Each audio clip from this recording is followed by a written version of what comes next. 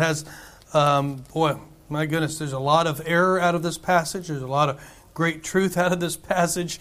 Let me just say this. Peter is not the Pope of the Catholic Church. Amen. And as far as we know, he's never in Rome. That's kind of tough. And but beyond that, it is not in the text. Okay? It's just not there. And so I just thought to get that out of the way because I'm not even going to talk about that tonight. I'm not going to preach about that tonight. But if you were wondering, if somebody was out there, in this crowd, how it is, so still grasping to your Catholicism, I thought maybe I'd help you out. So, and I shouldn't say that. I shouldn't joke about that. So, anyway, I better go on before I get myself in trouble. If people are going to give their life to a cause, they need to be convinced that the cause is founded in truth.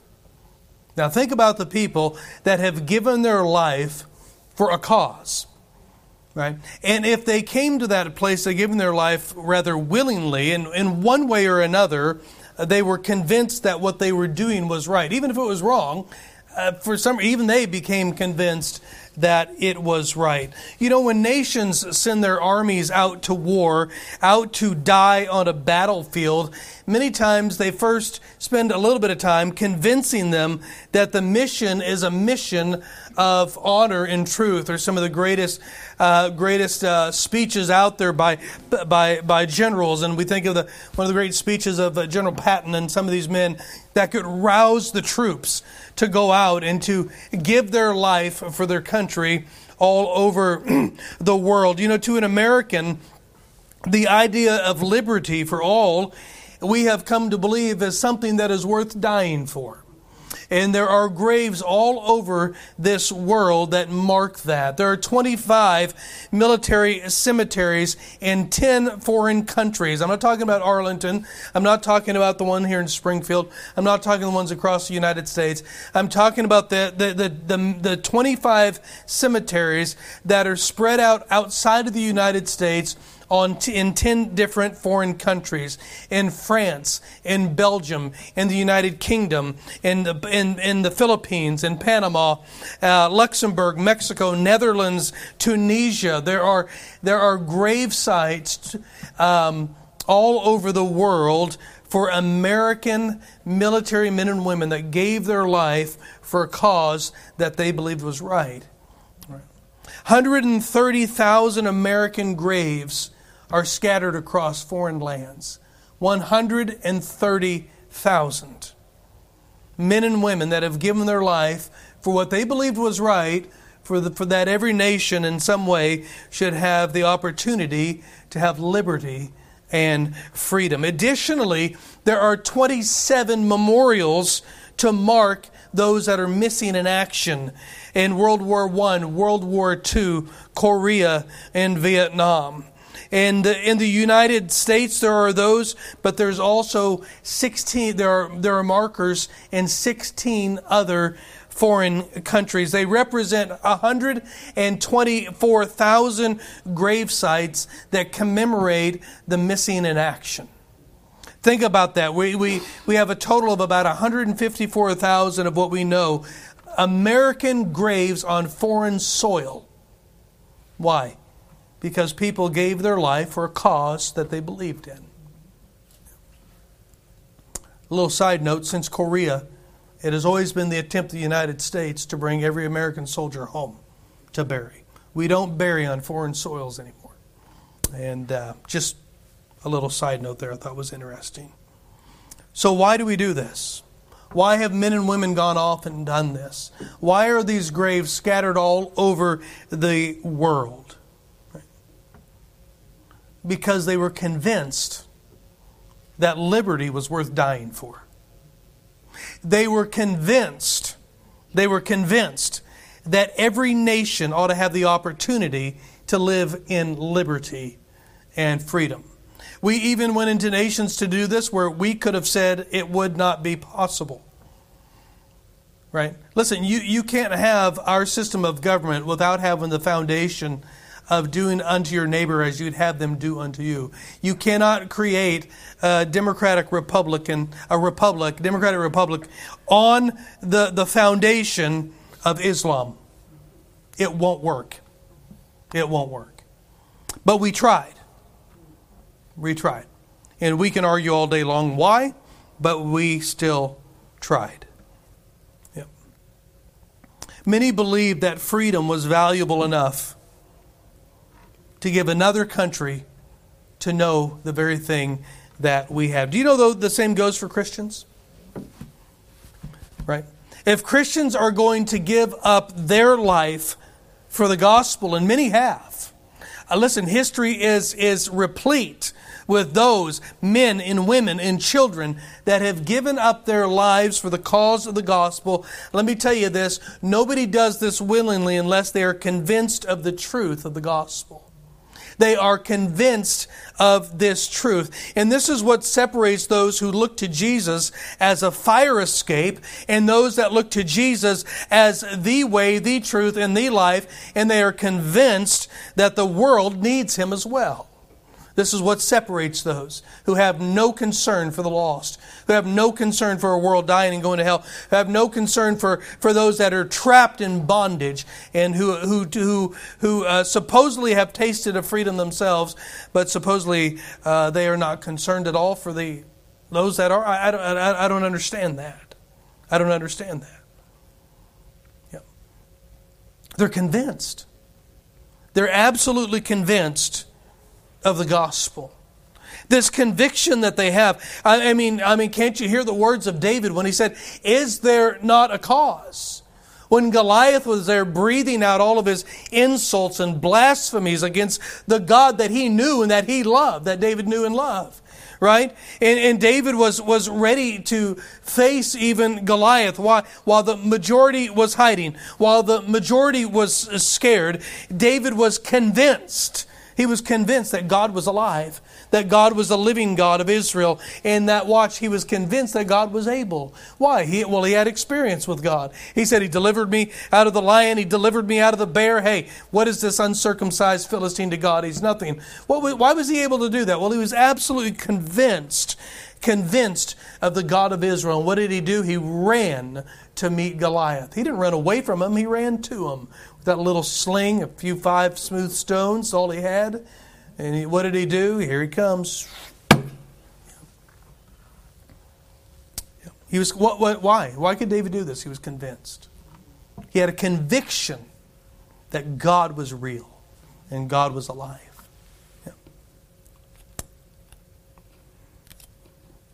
What is it that moves people to run into battle? What is it that causes Christians to run into battle? And this is what I want to look at in this text tonight. And my title is Conviction Before Commission. The conviction is there before the commission. And in verses 13 through 15, we start out with a question by the Lord Jesus Christ. Now realize He has been in Magdala. Remember, He went from the Galilee, went over to the western side of Galilee and over to Magdala. And now He has moved from Magdala and He's taken His disciples over to the area of Caesarea Philippi. This is 25 miles northeast of Magdala. This is right at the foot of Mount Hermon. If you're on the Sea of Galilee in the wintertime, you can look to the north and you can see that snow-capped mount of Mount Hermon. It is 9,000 feet elevation to the top of that. Caesarea Philippi is at the base of the foothills of Mount Hermon. This is mainly a Gentile area at this time where Jesus was. And because of that, I think it was probably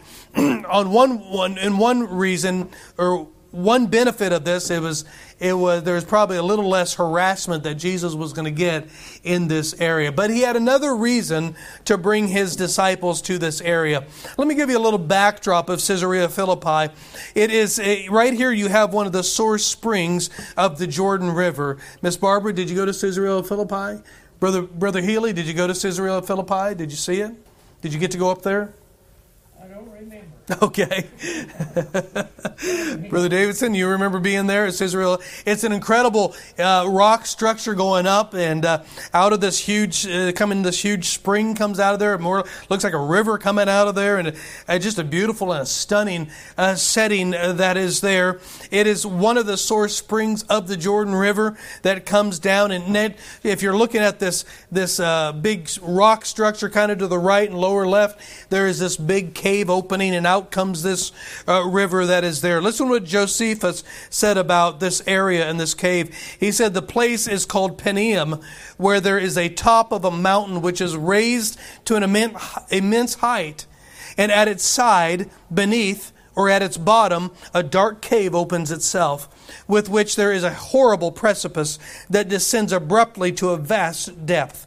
It contains a mighty quantity of water which is immovable, and when anyone lets down anything to measure the depth of the earth beneath the water, no length of cord is sufficient to reach it.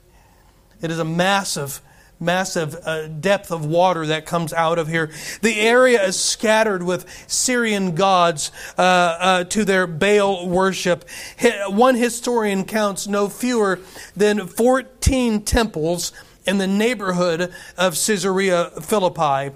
In this deep cavern is where it is said the Greek god Pan was born. His birthplace, they say, is here in the depth of this cave. The original name coming from this, not Caesarea Philippi, but the original name being Pania, right? The land of Pan being that original name. Later, there was also a temple built there of white marble. They said it was absolutely stunning. You could see it a long way off. And it was Herod the Great who built this large white marble temple to their gods. And later than that, Herod's son Philip expanded the temple and changed the name then to Caesarea, which means Caesar's town, Caesarea Philippi. He named it after himself.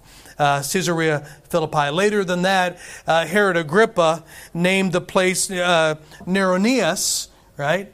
After Neroneus, the town the town of Nero, and he named it in honor of Nero. So it was this white glistening marble, they said, could be seen from very far away. The cave that Josephus describes was called by many, listen to this now, the gates of hell. The gates of hell. This was the backdrop. This was the backdrop, the wealth, the magnificence, all of the multiple gods, all of the paganism of the world almost represented at this one place. This was the backdrop that a homeless, penniless Galilean carpenter with 12 ordinary Jews were brought up to teach a lesson. He brought them here. Yeah. This backdrop that Jesus chose, sometimes I wonder if He chose it to show the stark contrast between Him and the pagan gods of this world. This was the backdrop that would contrast the gates of hell and the kingdom of heaven. It was here. Now there's a question that Jesus comes here in our text with this backdrop. It's in this backdrop that He asked His disciples, "Whom do men say that I, the Son of Man, am?" What a question. Who are people saying that I am? I want you to notice some things about this question. Would you notice this here? In verse 13, He came into the coast of Caesarea Philippi. He asked His disciples, saying, now notice this, the word coast just means border, right? There is another Caesarea on the Mediterranean coast. It's not this one. So the word coast doesn't just always mean a coast of water. It just means a border. And He's coming to the border, the very border of Caesarea Philippi. And He asked His disciples this question, saying, "Whom do men say that I, the Son of Man, am?" Notice He said, who are men saying that I am?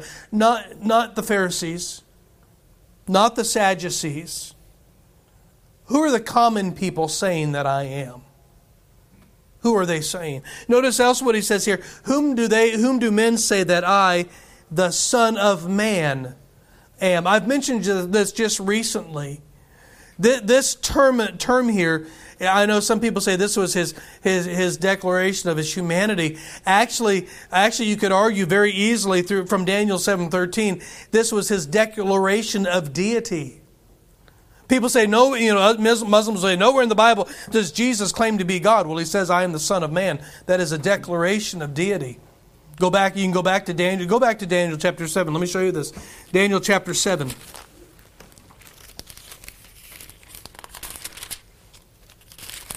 Daniel chapter 7. Daniel is having a dream. He has had a dream in chapter 7.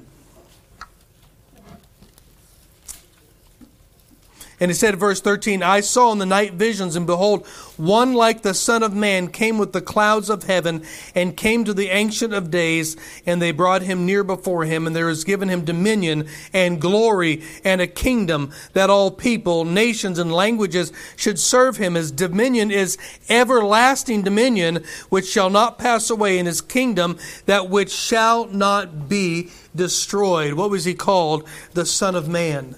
The Son of Man came before the Ancient of Days. Daniel chapter 7, 13 down through 14, you'll see her here. And so I think some rightly argue when Jesus said, whom do men say that I, the Son of Man, am? He is giving reference here to this claim of Messiah, this claim of deity that Daniel was speaking of. Now notice what they said here. And they said, some say thou art John the Baptist. Some Elias, and others Jeremiah, or one of the prophets. And it's interesting here, they list 4 different options, 4 different things, 4 different ideas of what people say. It's kind of like today, if you say, well, who do you believe the 2 witnesses are? Well, some will say, well, I think it's Moses, I think it's Elijah, well, I think it's, and they may kind of come with an idea of what they think. Well, Jesus is saying, well, who are people saying that I am? And here's what they say. Well, some are saying John the Baptist, right? Remember, Herod got a little nervous. He took the head of John the Baptist. He goes, uh-oh, he's come back, right? He thought that, yeah. He said, some say Elias, meaning Elijah, right? Jeremiah, or one of the prophets. What is the connection that people may have made? There's multitude of connections here. I don't want to focus on really the connections, but it is interesting. I think there's a connection. You notice John the Baptist. What did he do? He preached repentance, and so did Jesus. What did Elijah do? Well, Elijah did miracles. Well, so did Jesus. Jeremiah, what did he do? He wept over Israel. Well, so did Jesus. One of the prophets. Right? What are they saying? No matter what connection that you can come up with, no matter what anybody can come up with to put a connection between these people and the Lord Jesus Christ, here's the overall consensus. It's that common man was favorable towards Jesus. This was favorable. Right? John the Baptist. Remember, they believed John the Baptist was a prophet. So the Pharisees said, we better be careful what we, the baptism of John, was it from heaven or was it from man? And they thought, reason within themselves, if we say it's from man, then the people are going to be mad. If we say it's from heaven, then we got to acknowledge that, it's, there's authority here. And boy, they just backed away. They backed away from that. Yeah. John the Baptist. Elias, Elijah, Jeremiah, one of the prophets. They were favorable. They were favorable to the Lord Jesus Christ. Whom do men say that I am? Do you realize Israel today, they still connect them like this? I've told you this over and over. They have no problem with saying that Jesus did miracles. They have no problem that He walked on water. They have no problem that He healed the sick. They have no problem that He raised the dead. They really don't have any problem with that because Elijah did it too. Elisha did it too. He's just one of the prophets. Right? But you notice in all of these 4 things, not one of them show deity. Not one of them say, well, I think He's the Messiah. Well, I think He's God. Emmanuel, God with us. Right. I think He's the fulfillment of prophecy. Nobody says this. They're favorable right? But they haven't gone quite far enough. So Jesus asks here in verse 15, "But whom say ye that I am?" Well, you know, the word ye there is a plural pronoun. He's speaking to all of the disciples. Who do you say I am? You're following me. You say you believe me. You say you trust me. I've been with you now here a little over 3 years at this point. Whom do ye say that I am? Now Peter's going to answer. Look at verse 16. I know we're familiar with this. I'll try to move quickly through this. Simon Peter answered and said, "Thou art the Christ, the Son of the living God." Could you get more plain than that? Peter, do you think he was John the Baptist? No. Elijah? No. One of the prophets? No. Jeremiah? No. Who is he? He's the Son of the living God. He is the Christ, the Messiah, come from God. This is what Peter believed. It's what he believed. Now notice here, this is, diametrically opposed to what everybody else is saying. Right? Nobody, remember what I just said? Nobody said anything about deity in all of their answers of man. But Peter pipes up. Peter pipes. That's pretty good. And he says deity. God. Son of the living God. Total opposite of what the others are saying. And look, notice what Jesus says to Peter. "And he answered and said unto him, Blessed art thou, happy art thou." And even deeper than happiness, satisfied, content. "Blessed art thou, Simon Bar-Jonah." Notice this. "For flesh and blood hath not revealed it unto thee." See, all of the other people that are saying who they believe Jesus was, that was an answer from flesh and blood. Right? That was the answer from just looking around on their own. "Flesh and blood hath not revealed it to thee." Notice this. "But my Father which is in heaven." Notice the distinction he makes there. Number one, truth has to be revealed. Truth has to be revealed. It doesn't come naturally. And notice, secondly, what he says, my Father which is in heaven. My Father in heaven revealed this to thee. Number one, he's claiming deity. His Father is deity. He's in heaven, right? And he's claiming that what Peter has, and what Peter is saying, that what Peter is confessing, the conviction of Peter is divine in origin. It had to be revealed. We're reminded of John 6:44 when Jesus says, "No man comes to me except the Father which has sent me draw him, and I'll raise him up at the last day." God draws, right? For somebody to stand up like Peter and say, "Thou art the Christ, the Son of the living God," it is a statement that is divine in origin. It is a statement that God had to reveal to the heart. Notice verse 18.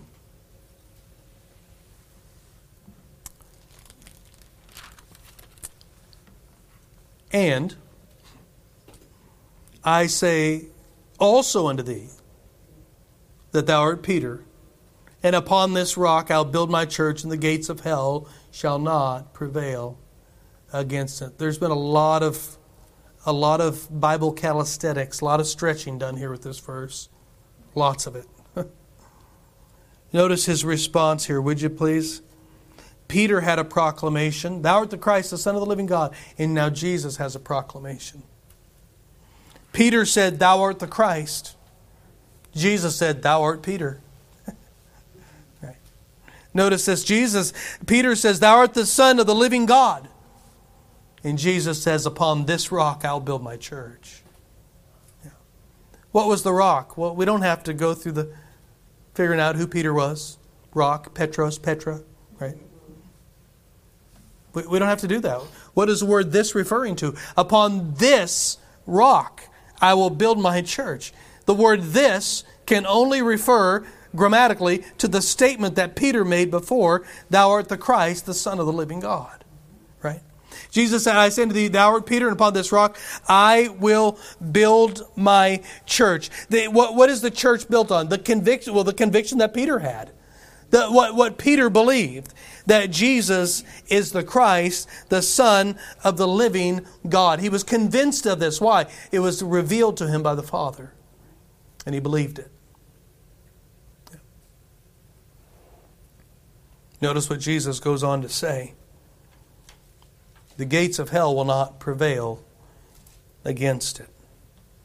A lot of opinions on this passage. I don't want to spend much time on this because I want to get to the point of it and application of it. But I will say this. The gates of a city were where legal transactions took place. The gates of a city were where the location where war plans were made. The gates of the city were really, sometimes, where wars were fought and battled, where battle took place. Some of these gates, they were more like gate systems. And they would go in and kind of, some would curve around and this. But on the sides of those walls of those gates, as the path, they'd have little alcoves along. And men of war would sit in those alcoves. And as people came in, they would be firing stuff at them and killing people as they came in. Battles were fought there. Legal transactions took place there. Plans were made there.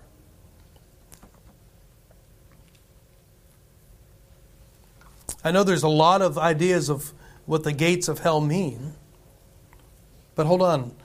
Don't forget the backdrop where Jesus is telling them this. He brought them here for a purpose. The marble facade of Herod's temple, the 14 pagan temples of worship, the mouth of the cave where the pagans said the Greek god Pan was born, the bottomless depths of the cave from where the spring river of Jordan comes up, that name given to that cave, the gates of hell. It was with this backdrop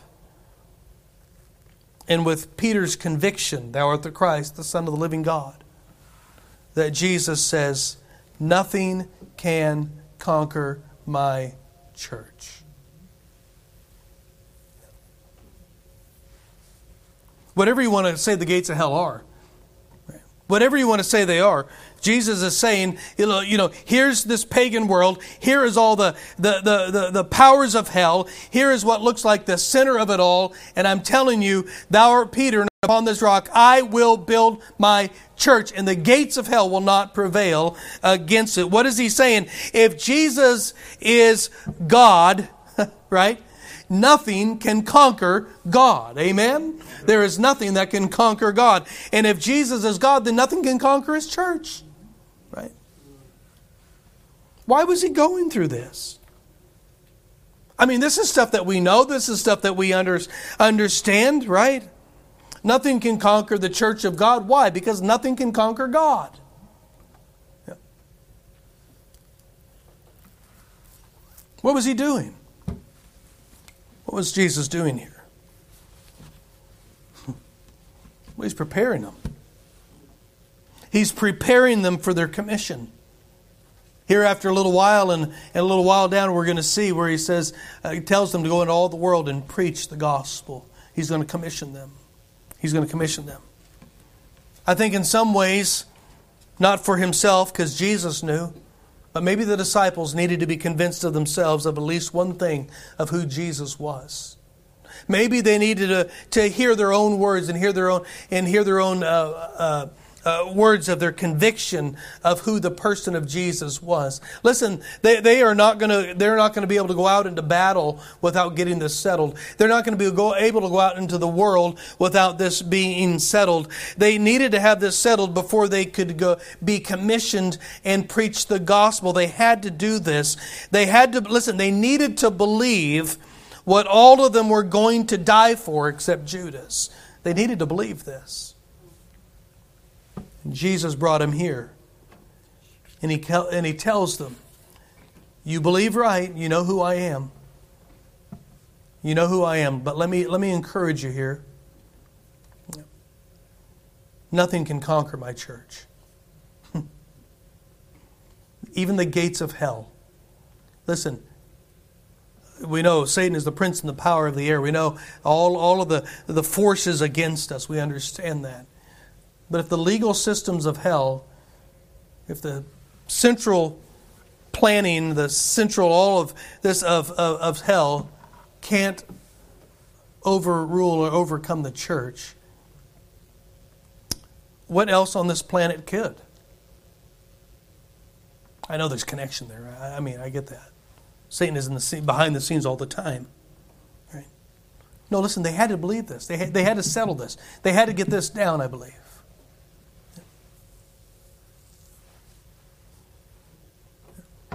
They needed to be convinced that the one who will commission them is very truth.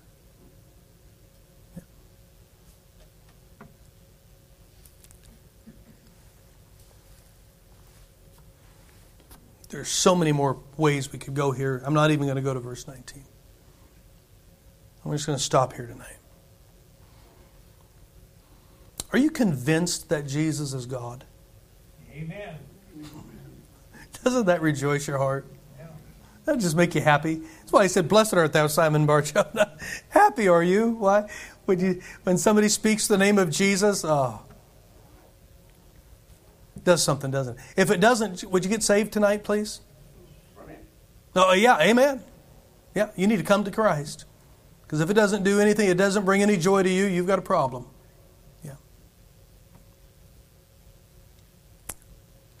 Can I tell you tonight, if you are convinced that Jesus is God, you also need to be convinced that no government, no false religion, no satanic attack can conquer the Church of Jesus Christ. Yeah.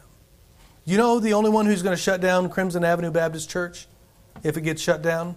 God. And that can happen. That's a whole other message. I don't have time for that tonight. But friend, nothing else is going to take this out. So, well, we might not have a building. Well, we meet in the woods. We can meet at Martin and Mary's house. They got a lot of room now. They have a huge living room. You should see this thing. It's enormous. I don't know where they got all their money. It is massive. We'll just meet there.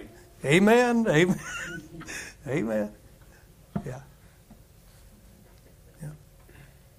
No, listen, nothing can take us out. Right?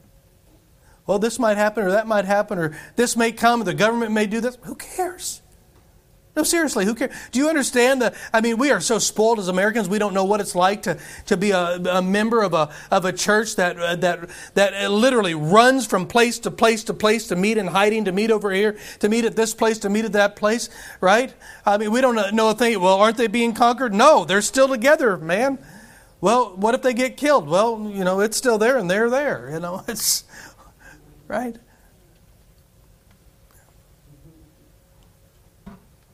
Wait, you're convinced that Jesus is God, which means you've got to be convinced that nothing can conquer the Church of Jesus Christ, because He's the foundation of it. So why are you sitting idle? I'm not saying everybody's sitting idle. That's just a question I'm throwing out there. If it hit you, then let it hit you. Why are you sitting idle? What are you afraid of? Especially in the United States of America. What are you afraid of? I think I've mentioned it before, but somebody during the whole COVID was worried about the government coming to the house. I was like, brother, our forefathers were burned at the stake. What are you worried about? Well, they may do this. Well, you're not going to get burned at the stake. That hasn't happened yet. Serve God, man. What are you afraid of? Why are you so timid? Why are you so timid? Where's your boldness? No, I'm asking everybody. I'm asking Crimson Avenue Baptist Church. Got the name right. My second church I pastored. What are we so timid about? Hey, friend, I get into chicken mode every once in a while. Holy Spirit of God says, do this. And you're like, woo. You think of all these reasons, that come all of a sudden flooding into your mind why you ought to. And you drive away or you walk away. What a chicken. What am I such a chicken about? It's not all the time, but it happens, right? Well, they may think we're weird. Listen, friend, I'm already weird. Who cares? So are you. We're all weird. Well, maybe not all of us. You know, I think the Church of Jesus Christ in the United States is disintegrating. Let me back up. I think our nation in part is disintegrating because the Church of Jesus Christ seems to have gone into hiding. Alan, remember that little girl over here that said, "Oh, nobody does this anymore." I was surprised. Right? Told us about the college she went to, and I said, "Did you know this used to be a requirement at that college? Door knocking. You had to go every week, and your pastor had to sign off that you went." And she was shocked. Shocked. Yeah. Remember what she said? "Oh, was that when they had to wear dresses?" I was like, "Yes." The women, not the men. I mean, that's, you got to define this now. Yeah. Yeah. She invited us to this thing to minister to the homeless of Springfield. Remember what I said? I said, "Do you reckon if all of the churches in Springfield who used to knock doors and used to go out and evangelize and used to make it a part of their life, do you reckon if they hadn't stopped doing that, if you would even need to gather everybody up in the fairgrounds to try to minister to them?"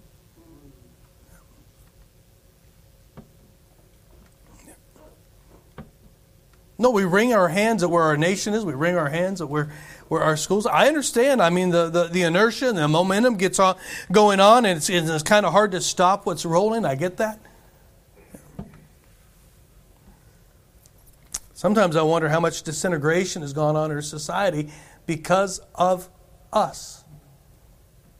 While we're saying we believe that Jesus is God, we believe that the church is built on the foundation of the statement of Peter that Jesus is the Christ, the Son of the living. We believe it all, but we're just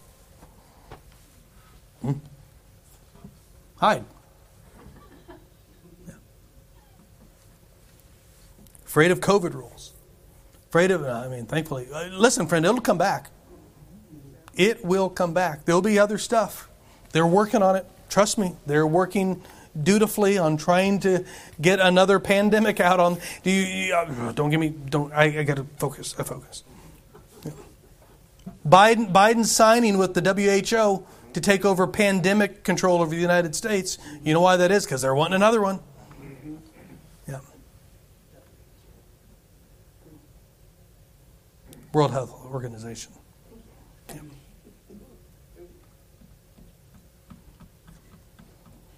Let me just remind you tonight, we win. Amen. Because He's already won. He's won. Stop living like the verdict's still out. Like you're wondering, hope it works out. Right? Yeah. Yeah. Can I tell you tonight, if you've wavered, not in your belief, in your conviction of the person of Jesus Christ. That is necessary before the conviction, before the commission. David had some things settled and etched in stone before he could have ever faced Goliath the way he did. But notice some of those others, they believed God, but boy, they weren't going to go out after Goliath. There's a lot of things we could go here. But with David, what was one of the, he had a personal relationship with the living God. He was convinced. He was convinced. Can I tell you tonight, if you've wavered on your convictions, if you've looked out at the world and you've thought, well, I wonder where is this coming? If you've looked out and you've seen the condition of so many churches across the nation, oh, it's sad. And you've gotten discouraged about it, can I tell you, don't? Jesus is not going to lose. He's not going to lose. What you need to do is, as David even did, when he strengthened himself in the Lord. You know what David had to do when he went to Goliath? He looked back at the past victories with God. He delivered me out of the mouth of the lion. He delivered me out of the bear. He'll deliver me from this uncircumcised Philistine. I know He will. I know He will. You got victories in your life? Yeah. Go back to Him. Go back to Him. Yeah. Conviction. Conviction. Listen, if you're convinced that Jesus is who He said He is, I believe you are. You also have to be convinced with the same conviction that His church can't fail. The gates of hell won't even prevail against it. We're on the winning team, friend.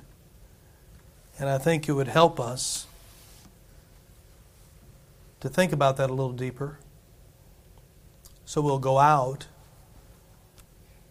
to all the world and preach the gospel like He told us to, without fear. Yeah. Without fear. May God help us tonight.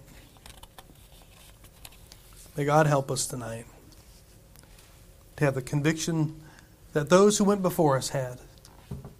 Young children that went to their death because they wouldn't deny the Lord Jesus. Elderly that went to their death, they wouldn't deny. I mean, listen, go get the Fox's Book of Martyr out again and read it again.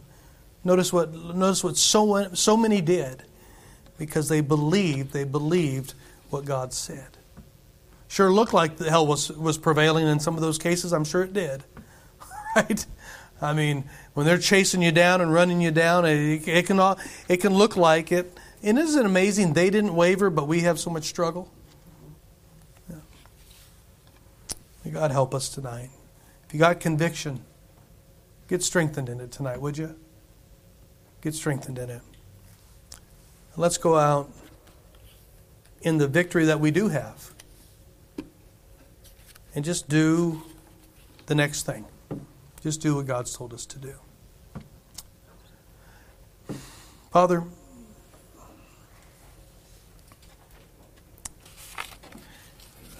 I thank You for what You've revealed unto us by the Lord Jesus Christ. Thank You for what You've revealed unto us by the Holy Spirit. That we can stand and say here without equivocation, that we can stand here and say without reserve, in the depths of our soul, at the bottom of our heart, we can stand up and say, we know, beyond belief, we know that Jesus is very God. And we know that this church is built on that foundation. Thou art the Christ, the Son of the living God. We know this. We know it. And because we know that, we also must know that even the gates of hell cannot conquer this church, Crimson Avenue Baptist Church, this church. Because if it could, it means that they would have to be, the gates of hell would have to be able to conquer God, and that cannot happen. Can't happen. So, Father, would You encourage us tonight? Would You strengthen us tonight? Would You help us to strengthen ourselves in Thee? And to be the light that You desire us to be. That we'd be the testimony in this community that You desire us to be. That we'd go out as Jesus and to seek and to save that which is lost. Would You help us that? We thank You in Jesus' name. Amen. Let's stand tonight. However the Lord has spoken to you, the instrument will play. However God has spoken to you tonight. Maybe you just need to encourage yourself in the Lord tonight. And if for some reason you have backed off a little out of fear or trepidation, or maybe wondering if it even matters anymore, it does matter. It does matter. And we can all move forward and just pick up the fight again.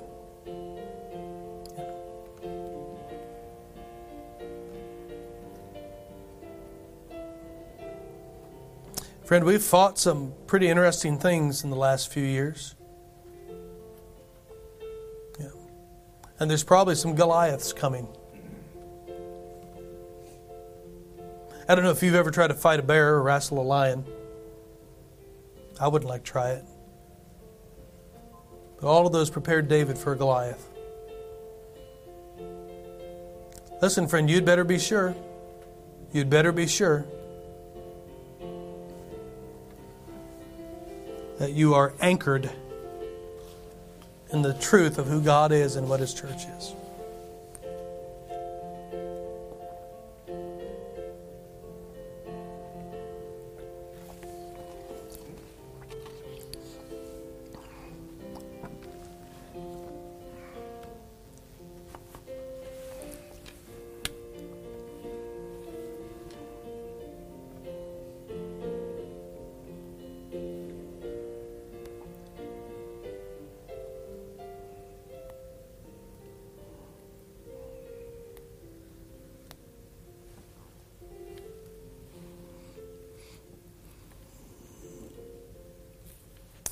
Amen.